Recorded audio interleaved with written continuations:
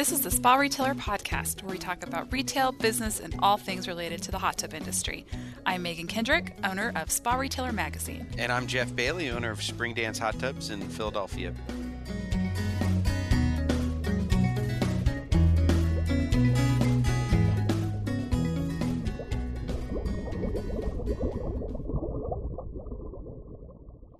This episode is brought to you by Strong Spas. So today on the podcast, we have Greg Welsh. He is a sales trainer in the industry and has been for many years. And anytime I ask retailers who they like to have come in and do their training, his name always comes up. So thanks for coming on today, Greg. Thanks, Megan. Thanks for having me. We wanted to talk to Greg not about giving away his sales training tips, because if you want to get those, you're going to have to pay him. But just to talk about training programs in general and the importance of training and the things that he sees that work and don't work when he's doing training in the industry. And so we kind of wanted to take a higher viewpoint of what that stuff should look like. Cool. And he's actually there in Philadelphia with you, right, Jeff? Yes, Greg is here doing some consulting with us this week. We're lucky to have him and happy to have him. But I'm actually in my office and he's up in the conference room because of technology. So Quote, that's where unquote. he's. Yeah. But yeah, it's always great to have him with us. Well, Greg, just to get started, for people who don't know you, can you give a little bit of your background in the industry and how you got into hot tubs? Sure. By total mistake, like most of us. Right. It wasn't part of the plan. 1983, I do believe, stumbled out of school in Northern California, stumbled into my first hot tub store looking for work out of college. Worked retail in Northern California and Portland, Oregon for about 8 or 9 years, my 20s, in the 80s. Give or take. Went to work for Watkins Manufacturing in 1991, I do believe, 91, 92, and spent my 30s there from about 92 to 2001, doing a variety of things, but as time went by, mostly doing sales training programs for Watkins. Left Watkins in 2001 to kind of set up shop on my own in not only hot tubs, but other industries. I work in a number of other industries and kind of had a chance to become an entrepreneur. I jumped at it about 2001, but was lucky enough and fortunate enough to continue contracting with Watkins, who I do with to this day, and a variety of other folks in the pool and spa business, but also in other industries in solar and furniture and musical instruments and all kinds of things through the years. Musical instruments, really? Yeah, actually, that was my first real client outside the hot tub business. I just got a phone call out of nowhere by the Music Retailers Association, who happened to be nearby and was asking for a trainer, and they'd heard about me somehow. And so that was really my first client way back when, outside the industry. And I realized I could do sales training in more industries than just one. So we want to think that we're special, but sales is sales is sales. Yeah, and I think more than that, Megan, customers are customers are customers. Consumers are consumers and consumers, and that's kind of the common thread through all the different industries I've worked with. It's not to belittle each and every product in the category, but the consumers are remarkably the same throughout those different industries, and so that's kind of where I focus. Yeah, that makes sense. Greg, didn't you say you did training for Guitar Center? Not Guitar Center per se, although a lot of their folks would go to the NAM training. NAM was at the time the National Association of Music Merchants. I was part of their roadshow for 5 or 6 years. We traveled the country doing training programs for mostly music retailers, but also a variety of different music instrument organizations and folks who sold gear, whatever they might be it pianos or horns or guitars and rock and roll stuff. And yeah, a lot of those guys were in the class. I remember you telling a story that when they had their sales meetings at Guitar Centers, like if you weren't there at the time it started, the door was locked. You couldn't get in on them. And I was like, man, that's pretty tough. More than that, and this might be lore, so I got to be really careful since this is being recorded. But I had heard rumor that, and imagine trying to get a bunch of kids to a sales meeting at 8 or 9 o'clock on a Saturday morning. If you could imagine that, how do you do that? I guess the rule was if you weren't in on time, the door got locked, and if the door was locked and you were outside, you were fired.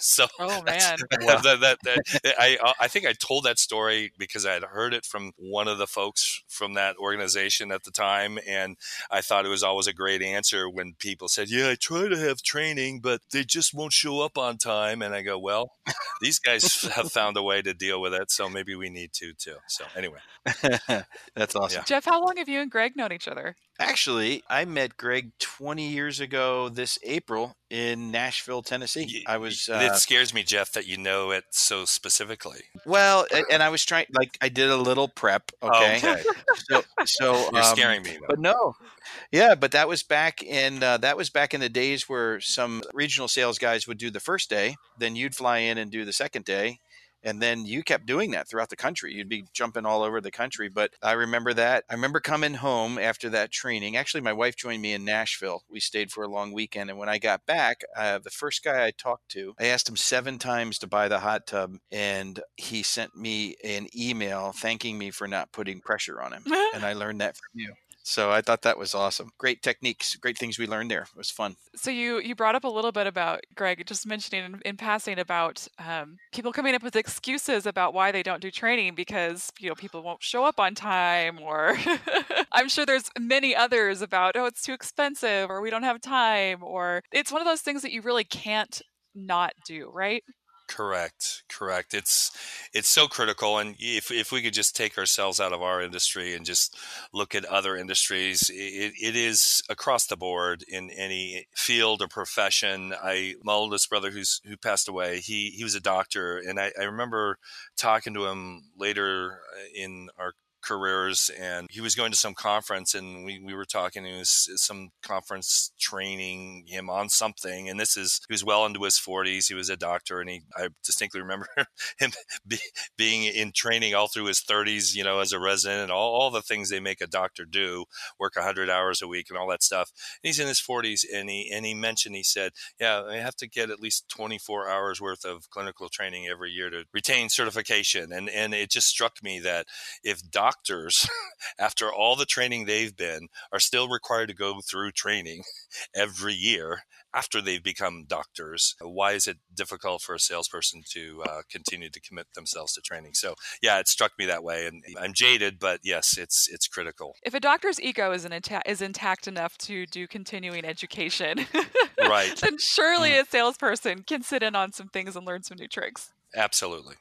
Meanwhile, I think for the owners of the businesses, they're always thinking ROI, and I understand that, and I think it's important because the clients that I have to this day, they say, and Jeff, I'll let you speak for this, but they continue to say good training is the best return on investment that we can make in our business. Good training, and if we can find good training and get the right people to good training in terms of it being important and it being worth it in terms of our investment, there's nothing better. And I've heard that for years, and I believe it. And yet I always think when I've got a staff of folks I'm working with, either informally or formally, I'm trying to get a return on investment for the owner, because I know what it's like to send an employee to a training program and how that kind of can throw the business on its head for a few days, and there is cost to it. I understand that, but with good training, and that is to the point and real and well intended and all that, I think it's a tremendous return on investment. Jeff, I'm sure you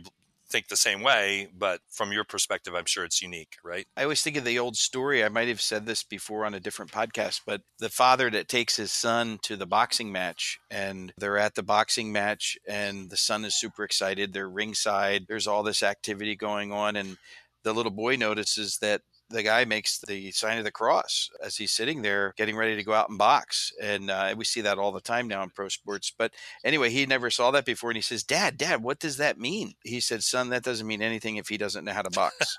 And I think along the lines of that, to what does it mean to put somebody out in front of a customer who doesn't know how to sell? That just never happens at our company, and should never happen at anybody's company unless it's their competitors, right? I guess we'd all agree on that.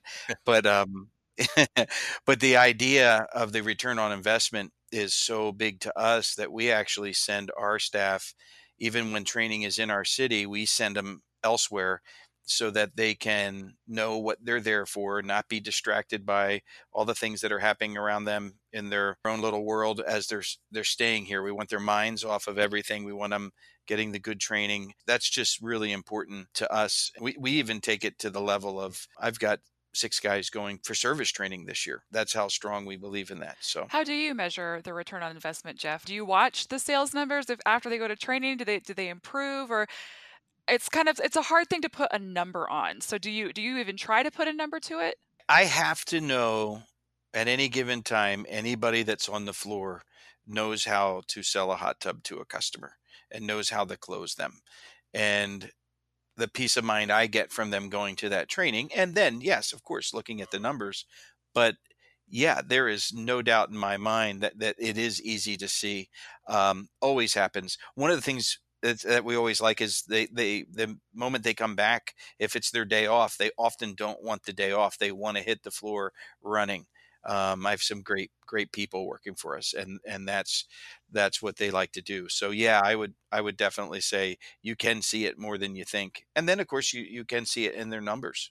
Um, we have um, we have we have a lot of goals set, and we have a lot of people hitting their goals. So Greg, in your job, do you have a hard time convincing owners about the importance of training? Is that kind of a thing of the past? If people started to understand that you can't just, like Jeff said, have someone on the floor who can't close? Yeah, and I think at this point in my career, I'm not even interested in talking to an owner that is not sure. They either know Right. it or don't by now. My measure of ROI is repeat business. How many folks keep sending their people back or keep hiring me back. They wouldn't do that obviously if they weren't getting some sort of return. It's tough for me as a contractor to measure that. Although I've worked for corporations that are big billion-dollar corporations that do measure those numbers, and they're pretty dramatic. For me personally, as a contractor, I don't even engage in those conversations. There's so many more of them than that I don't get there. What kind of training do you think is effective? Because, in this digital age, you've got so many ways of learning things and online or in person. And it seems like there are a lot of avenues that people could go to train their people. Do you find certain ways that are more effective versus Yeah, others? I think a lot of online training for like certification and for just verification that knowledge has been retained is great. But for me, obviously a live trainer. I have found through my school of hard knocks over the decades now that effective training is highly personal. It typically should be pretty quick moving from the heart with good intent, with egos unplugged. I remember early in my career going to many seminars where egos were very much at play, that I don't know if it was a training event so much as it was a show of somebody kind of showing you how great they were. And that always was a turnoff for me. And instead, for me personally, I always just wanted to help people. I felt a lot about what they were going through as a new person, because I remember when I was a new salesperson, I knew nothing. And without mentorship and training, I would just be lost. And so good training it's fast moving, it's well intended, it's with egos unplugged. It is, I think, delivered in a lot of different formats. In other words, people learn in various different ways. And I think I never went to school on this so much as I quickly realized at the front of a room when I was looking at 30 or 40 people, that different people learn things different ways. Some people like to read, and some people like to write stuff, and some people like to see things, and some people like to hear things, and some people like to be involved in things. And so what I found to do in a training program, be it a half day or a couple days or whatever, is mix all that up so that there's a little something for everybody, and kind of during the course of a day move from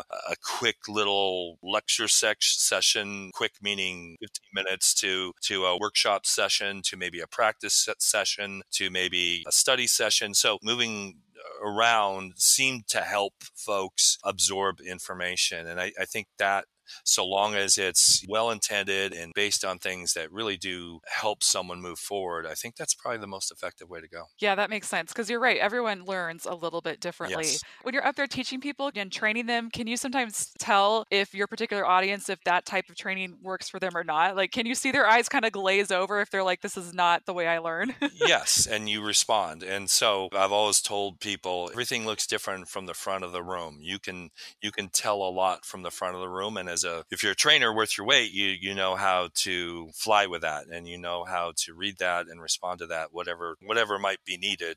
You know that that's at play and move because of that. Greg, that could mean calisthenics in the middle of something you're saying, doesn't it? It could mean a lot of things. There's a lot of learning is physiology. You always think about being in a training program, or actually even in class when you're in 5th grade after lunch, how that can be just pretty close to torture. Sitting in a room with a teacher in the front after lunch, or you just played outside and you'd really just rather take a quick little snooze, and yet somebody at the front of the room is yakking at you. There's some things you need to do. You have to reach into your bag of tricks. I had a great trainer once tell me, yeah, anyone can speak or train in the morning. It's the ones who can speak and train in the afternoon that are really worth their weight, because you need to know a couple things to keep people engaged and involved and alive and alert in a willing kind of mode. Certainly in the afternoon, even more so than the morning. So I was in an industry seminar last year, and it was the session after lunch, and the guy was up there and he just stopped and looked around. He's like, what is wrong with you people?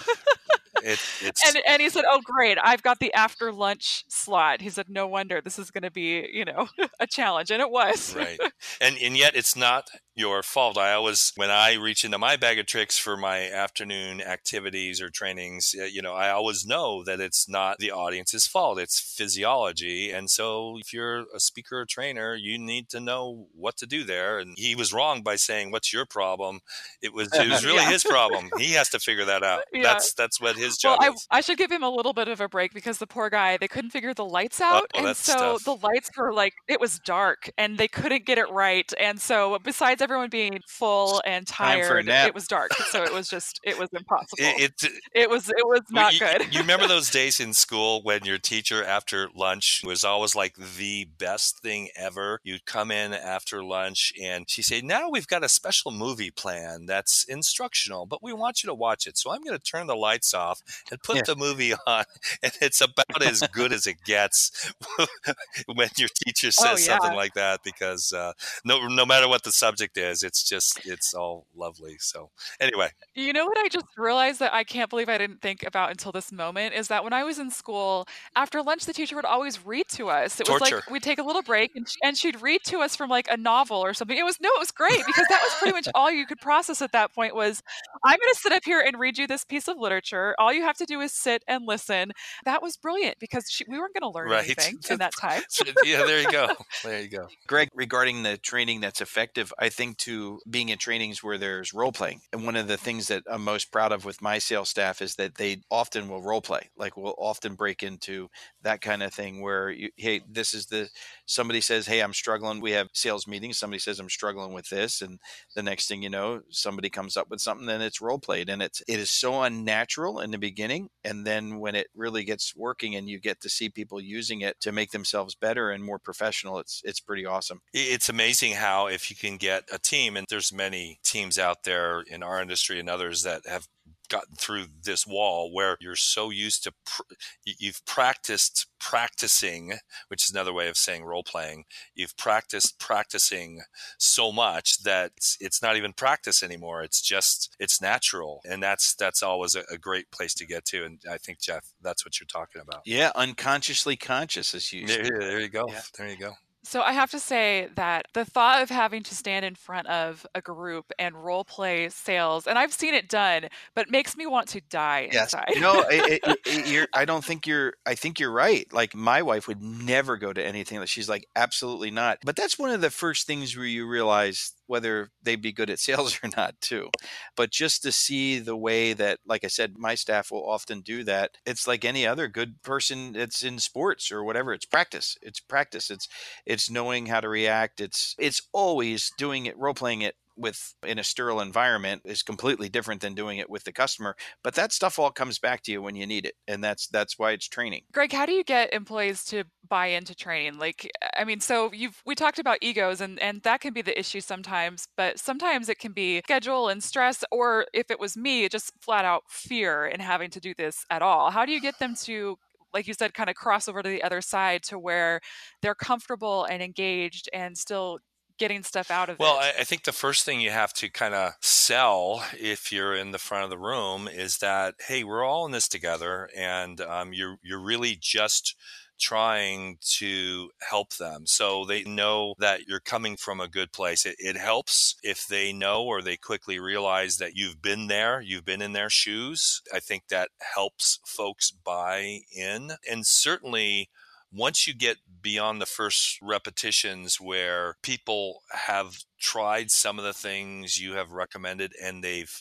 helped them, they've worked, then they not only buy in, they want more. So in other words, I'm always thinking when putting together training, what can I help these folks with that will get them the best results the quickest, so that the best thing I can hear at the end of a training session is, I can't wait to do more of it.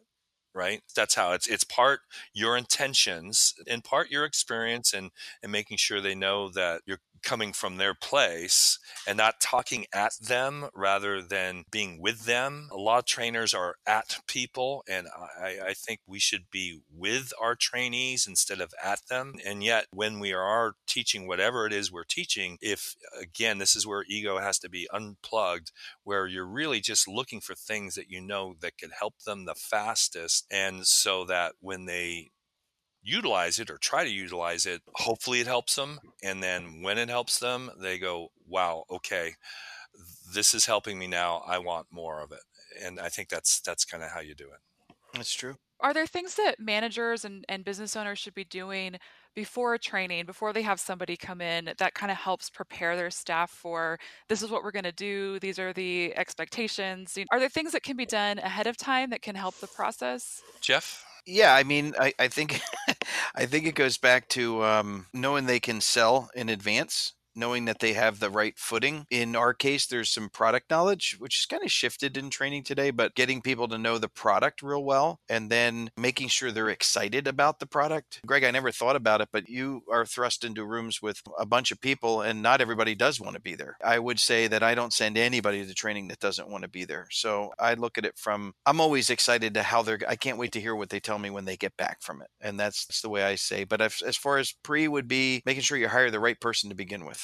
Are there things that you do, Jeff, when you get people back? I mean, you said you want to hear from them what they learned. Do you have them sit down and kind of rehash stuff with you? I mean, what do you do to make sure that it sticks? Oh, absolutely. I want examples. I mean, it's a casual conversation, but I want examples of what they learned. I want them to tell me how they think it's going to help them. It's different from every person, but yeah, I definitely ask them that. You got to hold them accountable for sure. Greg, do you leave the owners or managers with things to do to follow up on? Or are they involved enough in the process that they kind of know what to do after you leave to make sure that people are staying on course? I always want to give them or help them with their key takeaways, the key things that they're going, the first 2 or 3 things that they're really going to try to implement as they re-engage customers. And a lot of times I'll tell folks, hey, we might have covered 30 different quick little points here in the last day or 2 days or whatever. Pick 3 and work on internalizing 3 of these things that you think are priorities out of the 30 that we covered. Work with those 3 things for, say, 2-3 months and see what happens, rather than trying to do everything that you've learned. And a lot of times that seems to help. I've had a lot of good feedback that way. Obviously, you are coming in as an outside person and doing the training. Do you think it's possible for owners and managers to effectively train their own people? Or do you think that at some point employees can start to tune out those guys? You know, it's like, oh, I've heard this every day. It's the same thing. Or sometimes there's, I know better than you do anyway. You're not out on the floor every day selling like I am. Do you think that there can be effective in-house training programs? Absolutely. Although I would agree with you, it could be really tough. I would say that there can be an in-house trainer because that's how I found my career. I was that guy in retail in Portland, Oregon, and almost to the point where the owner said, I just want you to train my people. But pretty quickly I became the sales manager, who was primarily a trainer. I wore the sales manager hat, but really I was a trainer. Yeah, it was challenging because, it's tough when you're seeing the same people every week, every weekly or every 2 weeks at that sales meeting. So I think you need a little bit of everything. And actually, quite frankly, if you don't have someone in-house always trying to prod the training forward or reinforce the training or go back to it with the rest of the team, it just gets dropped. And people say the same thing. I went to training one time, it was great, and I really have popped my numbers for a few months, but then slowly but surely I went back to my old habits and I forgot everything you said, and my numbers slid back down. So I'm back a year later. I think you need somebody in-house to reinforce on a weekly, bi-weekly basis, just a couple things. And yet either going outside or having an outsider come in is still needed. You need a little bit of both. I was going to ask you how often you think that employees should be participating in training. That kind of is a good follow-up, I feel like, to that. Right. So I really believe, at least in our industry, there's a need for a couple hits a year of kind of formalized training. In other words, kind of lock it down, be it a day or a half day or even 2 days or maybe even more a year. And yet there is a need. Obviously, we have meetings, and Jeff's team here has meetings all the time to do little bits on a regular basis, but it's still really handy to either bust away or lock it down for a day or two, twice a year in our business. It seems like somewhere around the top of the year, and then usually there's some lull or exhaustion that hits people later in the summer, early in the fall, where they need another hit, another kind of energy boost, or another cache of information to use to kind of close out the year. That's the way I would see it. Jeff, how often do you have your guys doing training? Well, they'll all go to training this time of year, usually for 2 to 3 days. And then I bring Greg in to help 3 times a year. Tomorrow we'll bring all the team together and, like he said, lock it down, and we'll have a day together, and that's more of a team building, more focused on goals, focused on the changes for the year, what's going on, where the company is kind of. We spend the whole day doing that, and then the next 2 days we do training independently in the different stores. Oh, okay. So like tomorrow, will you guys be closed then and everyone comes together? No, what we do is we can at this point in our at our size, we move people that are back of the house people that work in the in purchasing or somewhere like that. They all go cover the stores for the day and Oh, help okay.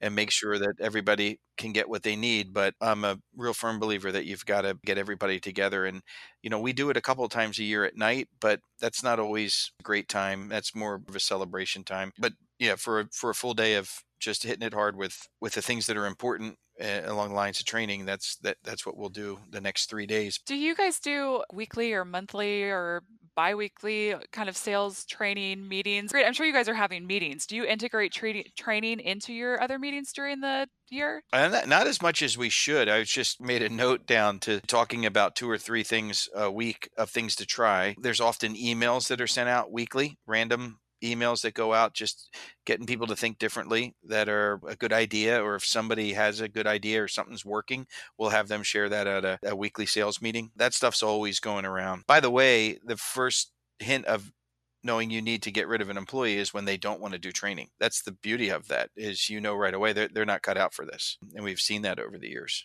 Do we have any more training questions for Greg, Jeff? Do you have anything else you want to ask him? I do. I've never asked you this, Greg. Have you ever trained a horse? I never have. I'm sorry. Chinchilla? Nope. No animals. Maybe a German Shepherd or two, but they're pretty eally trained. So all right. Can take no credit there. Okay. How about you? Do you have any other questions there? Wait, why did you just ask him if he trains animals? He's not an animal trainer. What is happening? Clearly, he's not an animal trainer. No, No, I just thought I'd throw that at him. But I thought maybe he'd come back and say he has done it. Did No? he say chinchilla? Yeah, that. I did say Yeah. chinchilla. I Okay. mean, my Yeah. I was just grandfather making sure. raised chinchillas for a while, so but There that's you all. have That's all it. I got with chinchillas. Okay. I don't think I could pick a chinchilla out of a lineup. I have no idea what one of those are. They like a lizard or what are they? No, they're like a furry. Like they sell chinchillas for like fur. They make coats out of them and stuff. I know nothing about chinchillas. I know I had a friend years ago that had a sale at a store, and like he decided to bring in this guy who had wild animals, and one of the things is you could see a monkey and a chinchilla, and I still laugh about it to this day. I just think that is hysterical. That's so funny. And it took place in Marietta, not far from you, Greg. Oh, wow. How about that? Yeah. You get into a lot of different stores across the industry, and you probably have a lot of stories. Yes. Can't tell them all.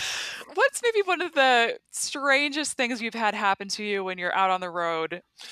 Okay. I will tell a story. And I was doing a 2-day class for I'll just say I was doing a 2-day sales training class.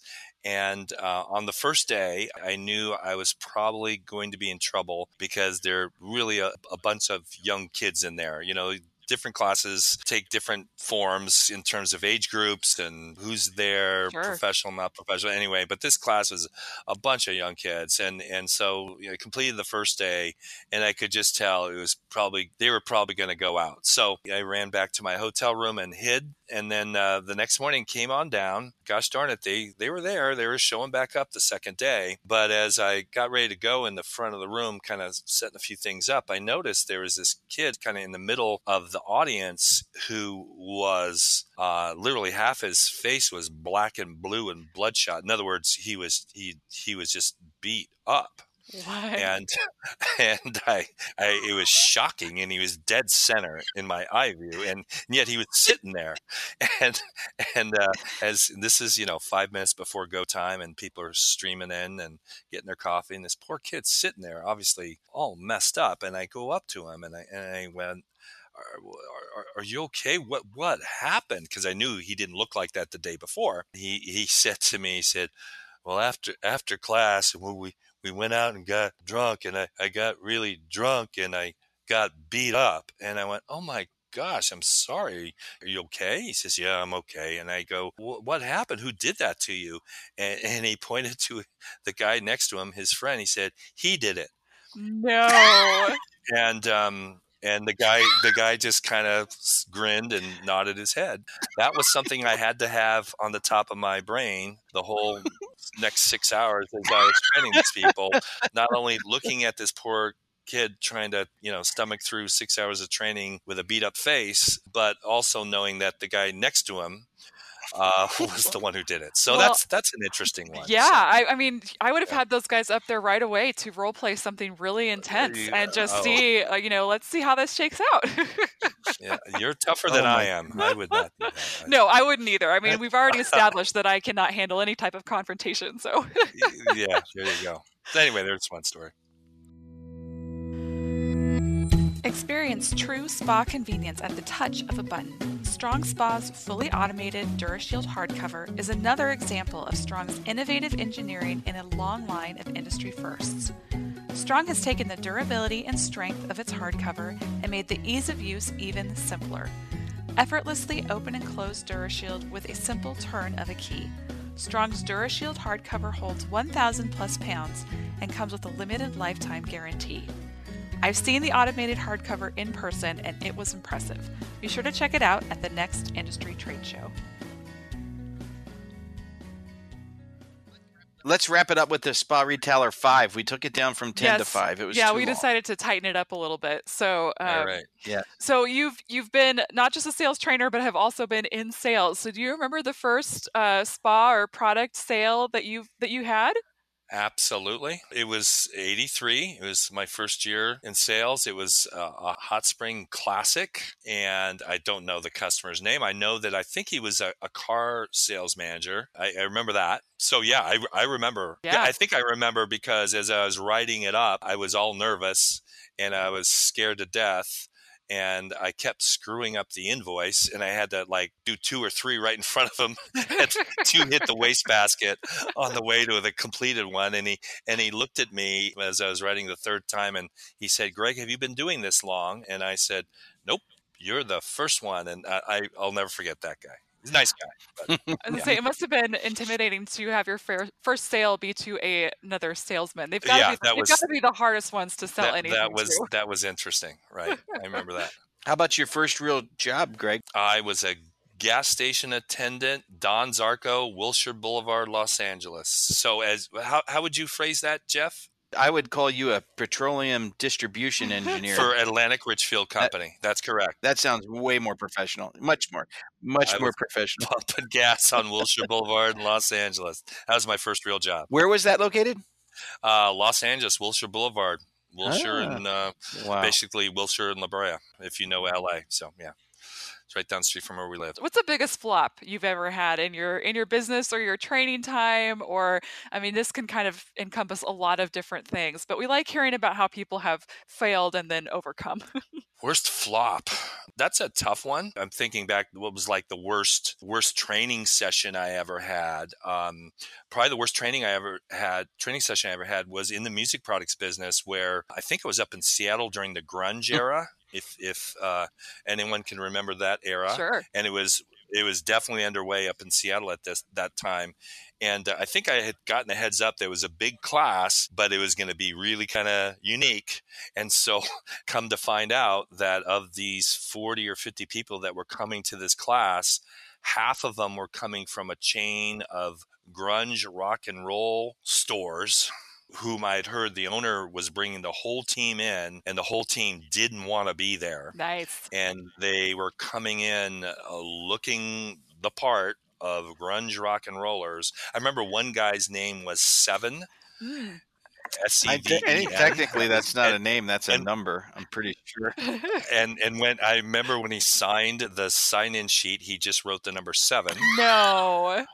And so that was half the group. And the other half of the group was a chain of Steinway piano sales people. No. A chain of piano stores. Steinway folks. You could not have two more opposite groups. I just can't imagine like these super buttoned up Steinway people and then these flannel wearing holes in their jeans grunge guys. Exactly.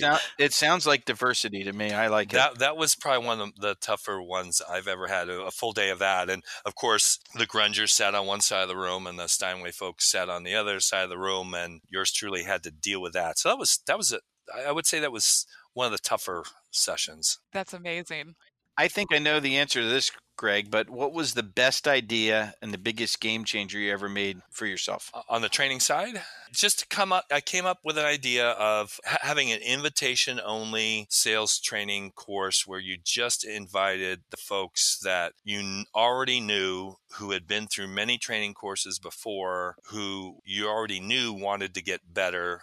So all that was vetted out, and you just wanted to surround each of them with each other and be a part of that and kind of salute the best of the best. So that was probably the best idea I ever came up with on the training side. We'd all come up together and we all wanted to get better, and we got into a training scenario for 3 or 4 days and just kind of tried to challenge each other. That was probably the best idea I ever came up with. Yeah, that sounds great. Do you have a favorite book or a TV show or podcast? I don't know if you're a reader, a watcher, or a listener, but you have a favorite form of entertainment these days? Yeah, you know what? Someone asked me this just last week. Yeah, so I've really gotten into rock and roll autobiographies. I don't know if it started with a Neil Young book or a couple others, but just read, and I've got another one working now on Janis Joplin. But I love rock and roll autobiographies, and probably my favorite one was one by Peter Dodgett, Crosby, Stills, Nash & Young, and it was just about how they came together in the late 60s, 70s, and it was right during the era when all that stuff was going on, kind of like almost like Once Upon a Time in Hollywood era kind of thing. Sure, The movie yeah. that is up for the Academy Award. It was all about that whole music scene up there in Laurel Canyon, up outside of Hollywood where I grew up, and it's a great read. It's about the musicians and talent and ego, and yet all the other things that were going on in LA at that time. That was a great read. So that was one I just finished, and now I'm working on one with Janis Joplin, and I just finished one on Neil Young. That's lately what I'm killing time with when I'm on a plane. So, Greg, did you see Echo in the Canyon in the theaters or on video? No, I haven't. I haven't seen that yet. It came out last summer, and that's all about that exact scene you're talking about. That was Bob Dylan's son. I'm drawing a blank on his name. Jacob Dylan. Yeah, that makes sense. Yeah, he did that, and it's just a really great. I had no idea that Brian Wilson from the Beach Boys was the guy who set all those guys on fire. They just all loved him. Yeah. That was my takeaway from that. How influential he was. I had no idea. And that whole great whole era and all the people that were really converging on that area, it was kind of like a nuclear explosion of talent and creativity and all that, and a lot of craziness too, obviously, but interesting time. And also it was 10 minutes away from my front door. So I thought it was kind of interesting to read it. So anyway. Yeah, it's really neat. Yeah. That's awesome. Greg, thank you so much. My pleasure. Yeah, thanks for hopping on Megan. with us. No, I appreciate it. Yeah. Thank you.